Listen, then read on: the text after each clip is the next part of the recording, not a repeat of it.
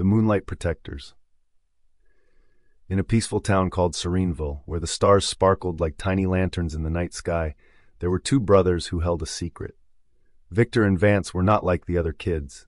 They were vampires.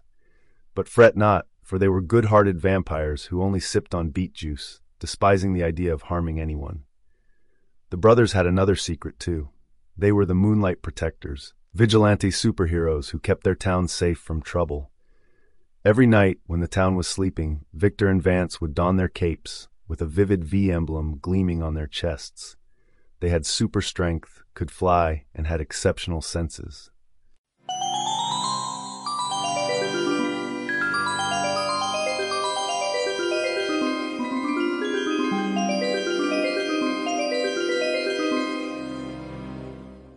Swirled around them as they prepared to patrol the town under the moon's watchful eye.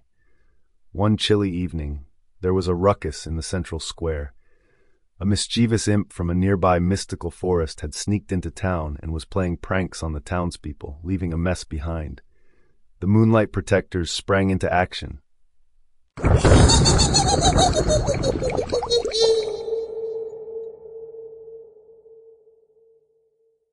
Echoed through the air, but Victor and Vance were not afraid.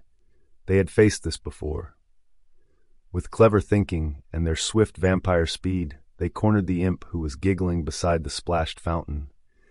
Gentle and kind, the brothers talked to the imp, explaining how its pranks were causing trouble.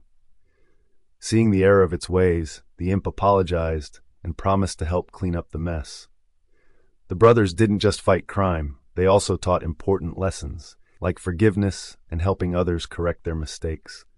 Together with the imp, they tidied up the square, and as the first light of dawn approached, they returned home, leaving no trace but the memories of their good deeds.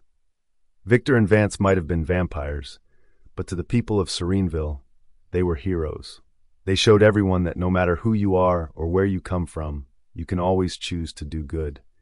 And so, Sereneville remained a place where every creature, big or small, felt safe under the loving cloak of the Moonlight Protectors.